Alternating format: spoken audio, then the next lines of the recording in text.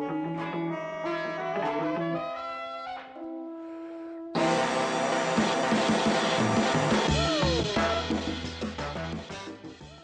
well, welcome everybody to yet another episode of the Dave and Gunner Show. So this is Dave here, and I'm here with special guest star Gordon Half. And interesting story as to how Gordon got on the show is that Gordon is a prolific writer for us at Red Hat, and is always putting out a lot of great thought leadership pieces.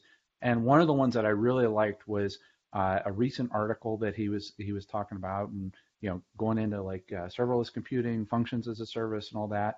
And I shared it out, and fan of the show, Cal Petrosino, replied to my post on LinkedIn saying, "Hey, this would be a great topic for the Dave and Gunner Show." And I'm like, "Well, let's get the guy that wrote the article on the show." So, welcome, Gordon, to the show.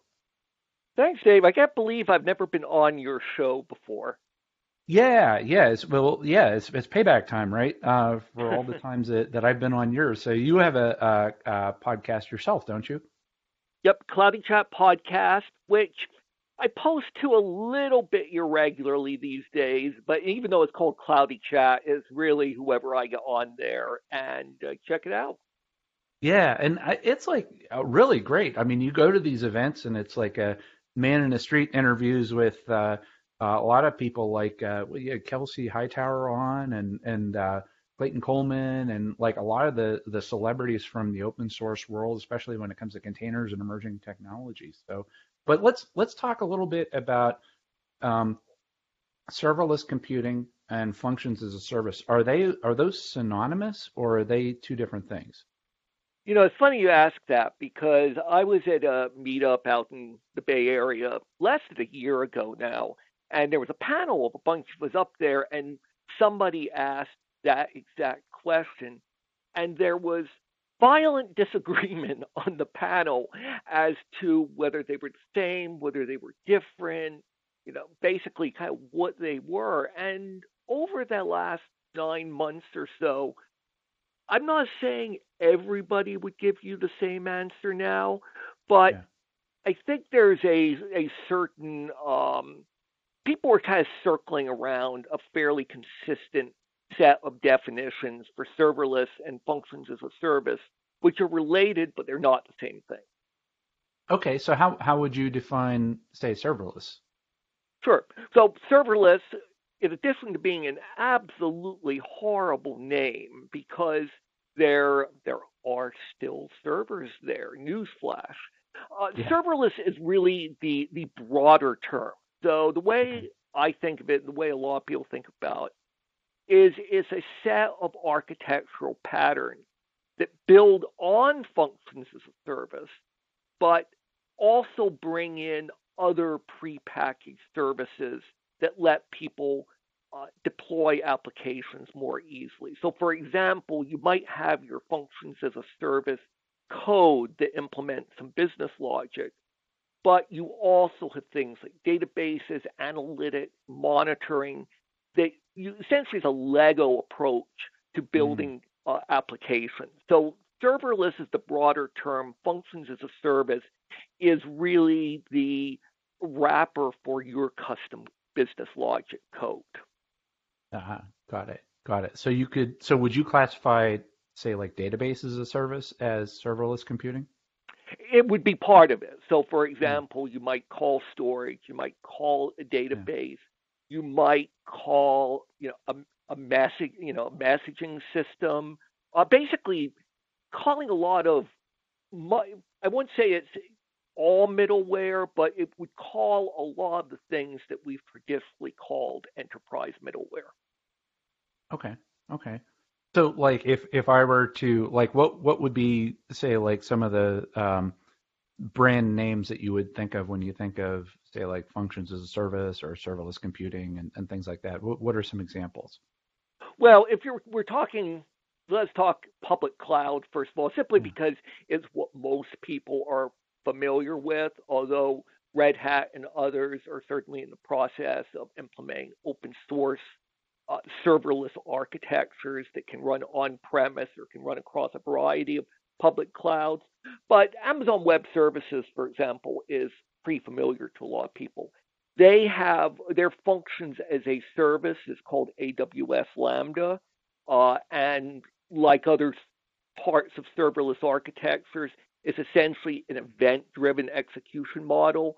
So what you have with Lambda, here's the sort of the canonical example is I upload a file to S3, which is another service or storage service, and the action of uploading that file triggers some custom code that has been written. So, for example, I might upload a video file in some format, and the act of uploading it automatically triggers some code that transcodes it into different formats or transcodes it into different sizes, for example. That's kind of a canonical example of functions as a service. And maybe I don't even need to write the code to actually do the transcoding because that could be an other service, for example, that is available on Amazon.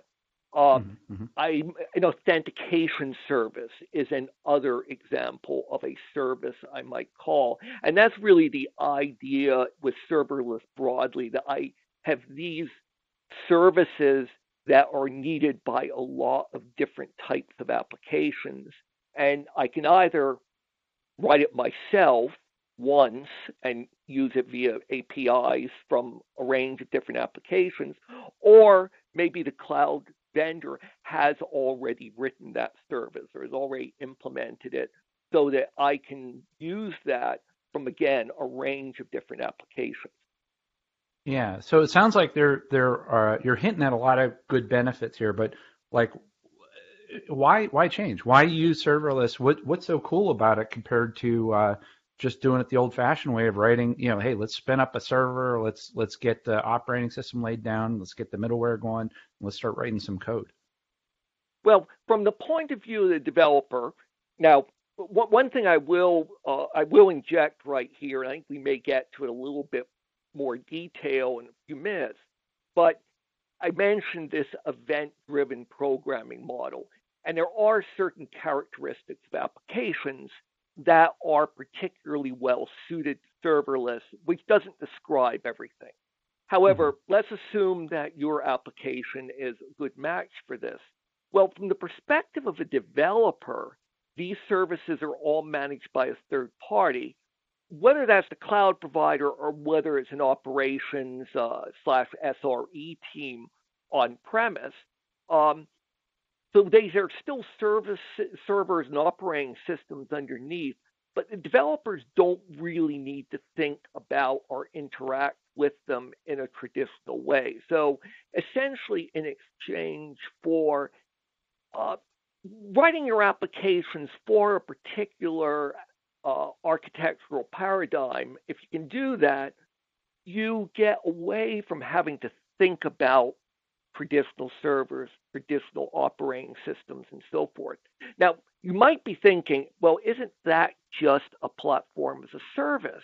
And the answer is yes, to some degree. There's certain similarity there. And if you think about some of the early platforms as services, sort of the pre-polyglot, very prescriptive types of platform as a service running on public clouds, there is a certain similarity to this. Now, what's really happened over time is platform as a service models like OpenShift, for example, really have gotten more broadly and less constrained in terms of languages, frameworks, programming models, and so forth. But you can actually think of serverless as a particularly prescriptive form of platform as a service. And I don't know who I stole that from. Someone made that remark on Twitter, and it's really a good way to think about it. You're tying yourself into a very specific type of architectural paradigm, but in exchange, you're getting a lot of simplicity.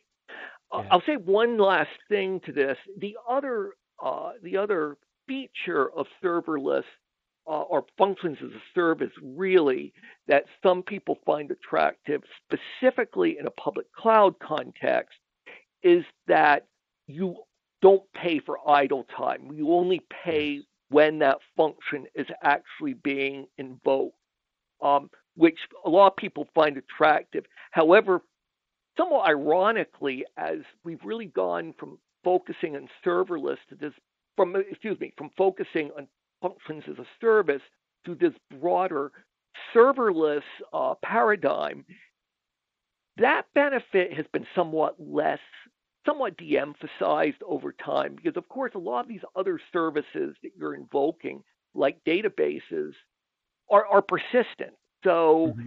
so that you kind of get away from that. You only pay when the function is being invoked because the entire serverless application has a lot of components that you're paying for all the time, not just when the function is being invoked. That's a good point. Yeah, because I think from a selling standpoint, it's like, um, yeah, that on the surface it sounds like a great deal, but once you actually do a substantial application, you still need to have the meter running on some of those services that have to be living around. So, and Right. I guess like when we think about like Lambda, it's like, wow, that's really cool. I can get into that. How portable is it? Like if you start living the Lambda lifestyle, are you in that lifestyle for as long as you're using Lambda, or how portable is it?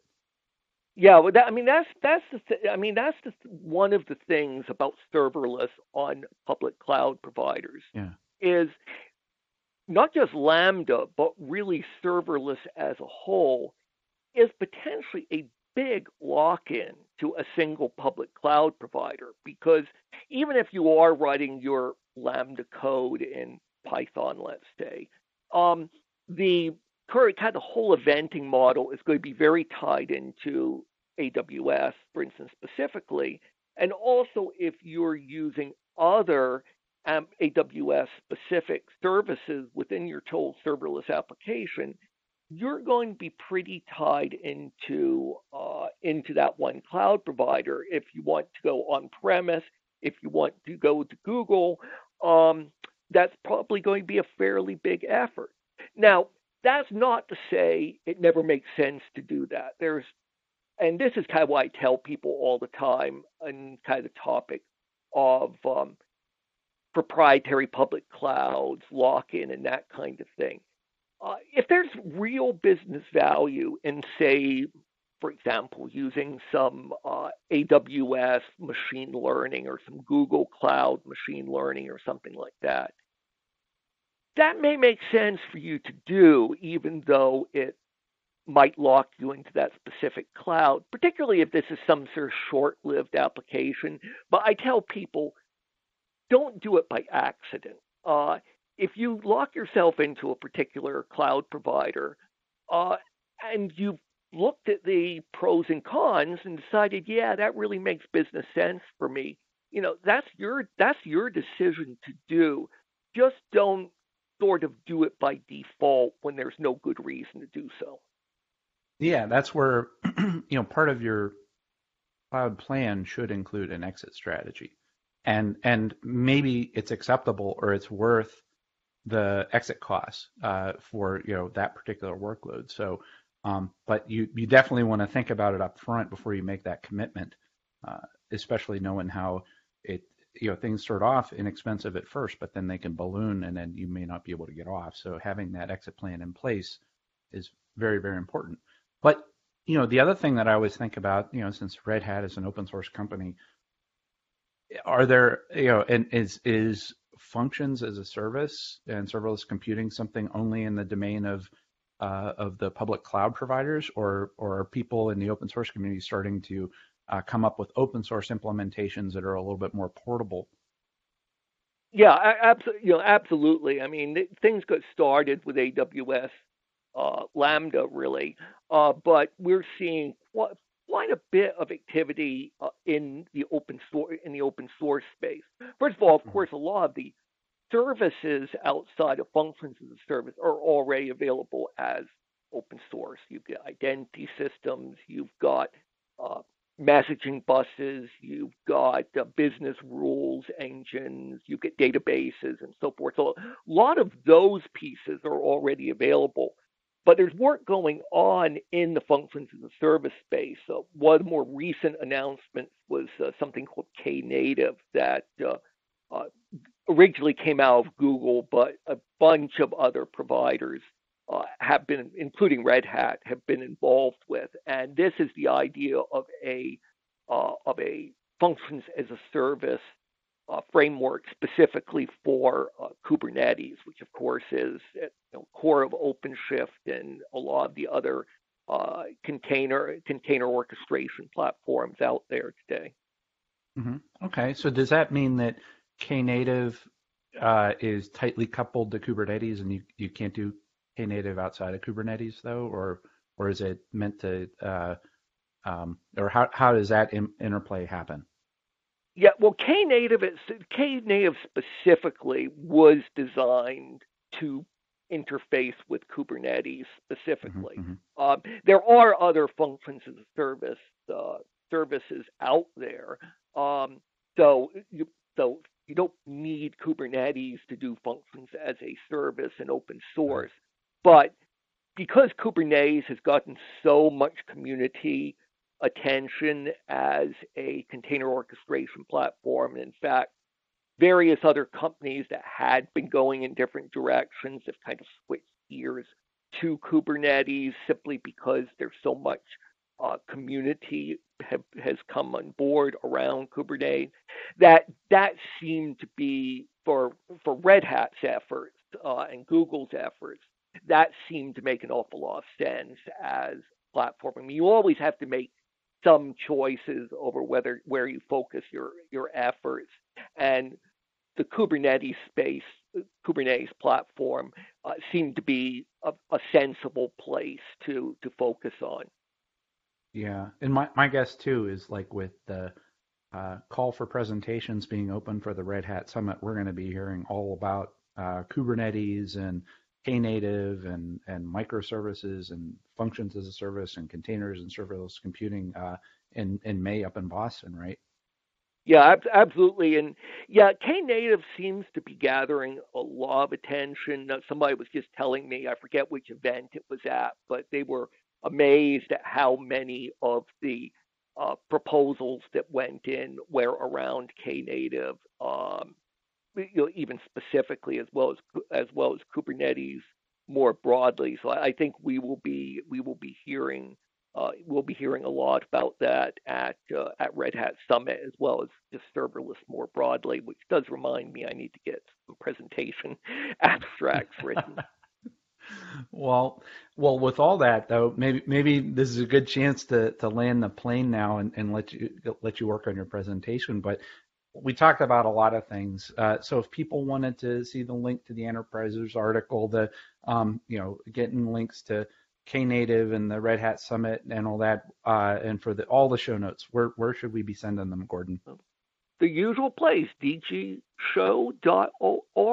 So that'll be there. Yeah, take a look at that article, which also gets into some things we didn't really have time to get into in this conversation. For example, I talk about how serverless relates to things like microservices and so forth. Yeah. And I think the way I would leave that particular point is really think of serverless as part of this continuum of what Gartner calls service implementations in the enterprise. And no one approach is going to be best for everything. I think some people have a tendency to go, oh, everything's going to go to X within the next 3 years. And IT is never that simple. Mm-hmm. Yeah, absolutely.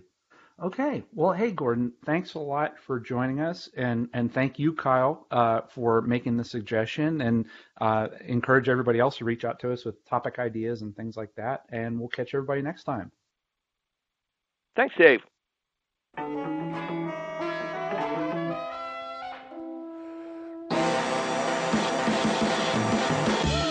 Okay, we good?